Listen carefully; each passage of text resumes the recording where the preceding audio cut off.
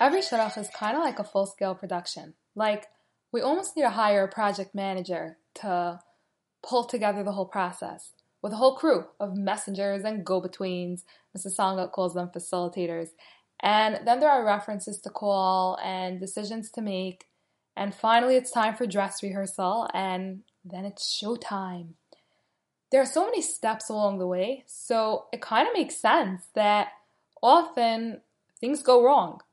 The shadchan didn't do a good job communicating, or her shidduch photo didn't do her justice, or the reference botched up on the information call, or he forgot to bring an umbrella.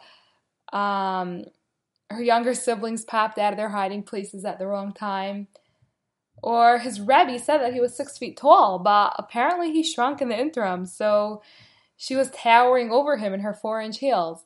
So yeah, there are a lot of opportunities for us to point fingers and blame other people, or our circumstances, or even on ourselves. We all play the blame game. Some of us do it in our minds, and some actually come out and verbalize their accusations. But this is a game where no one ever wins. But we do it anyways. You know why? Because we need to find a reason why things in our lives aren't where we want them to be. But we're making a big mistake because, as I mentioned earlier, the people involved are just messengers. They don't get to determine the outcome. We could make all the right moves or all the wrong moves and have the best intentions or the worst intentions. I hope you don't have any evil friends like that. But at the end of the day, the outcome is completely in Hashem's hands. Don't shoot the messenger. Don't yell at the shadchan. Don't blame the reference. They're not the ones in charge. Don't attribute power to anyone other than Hashem.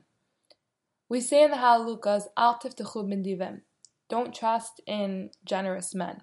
So Rabbi Victor Miller explains that people may have the best intentions, but all their good intentions and abilities have zero substance because only Hashem possesses power.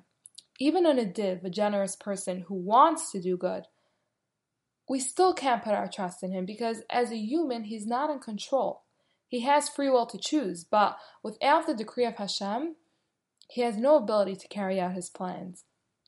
And that's why when a shidduch falls through, instead of pointing fingers and finding reasons why it could have, would have, should have worked out, but didn't, let's remind ourselves that Hashem is running the world and he's the only one who determines what's meant to be.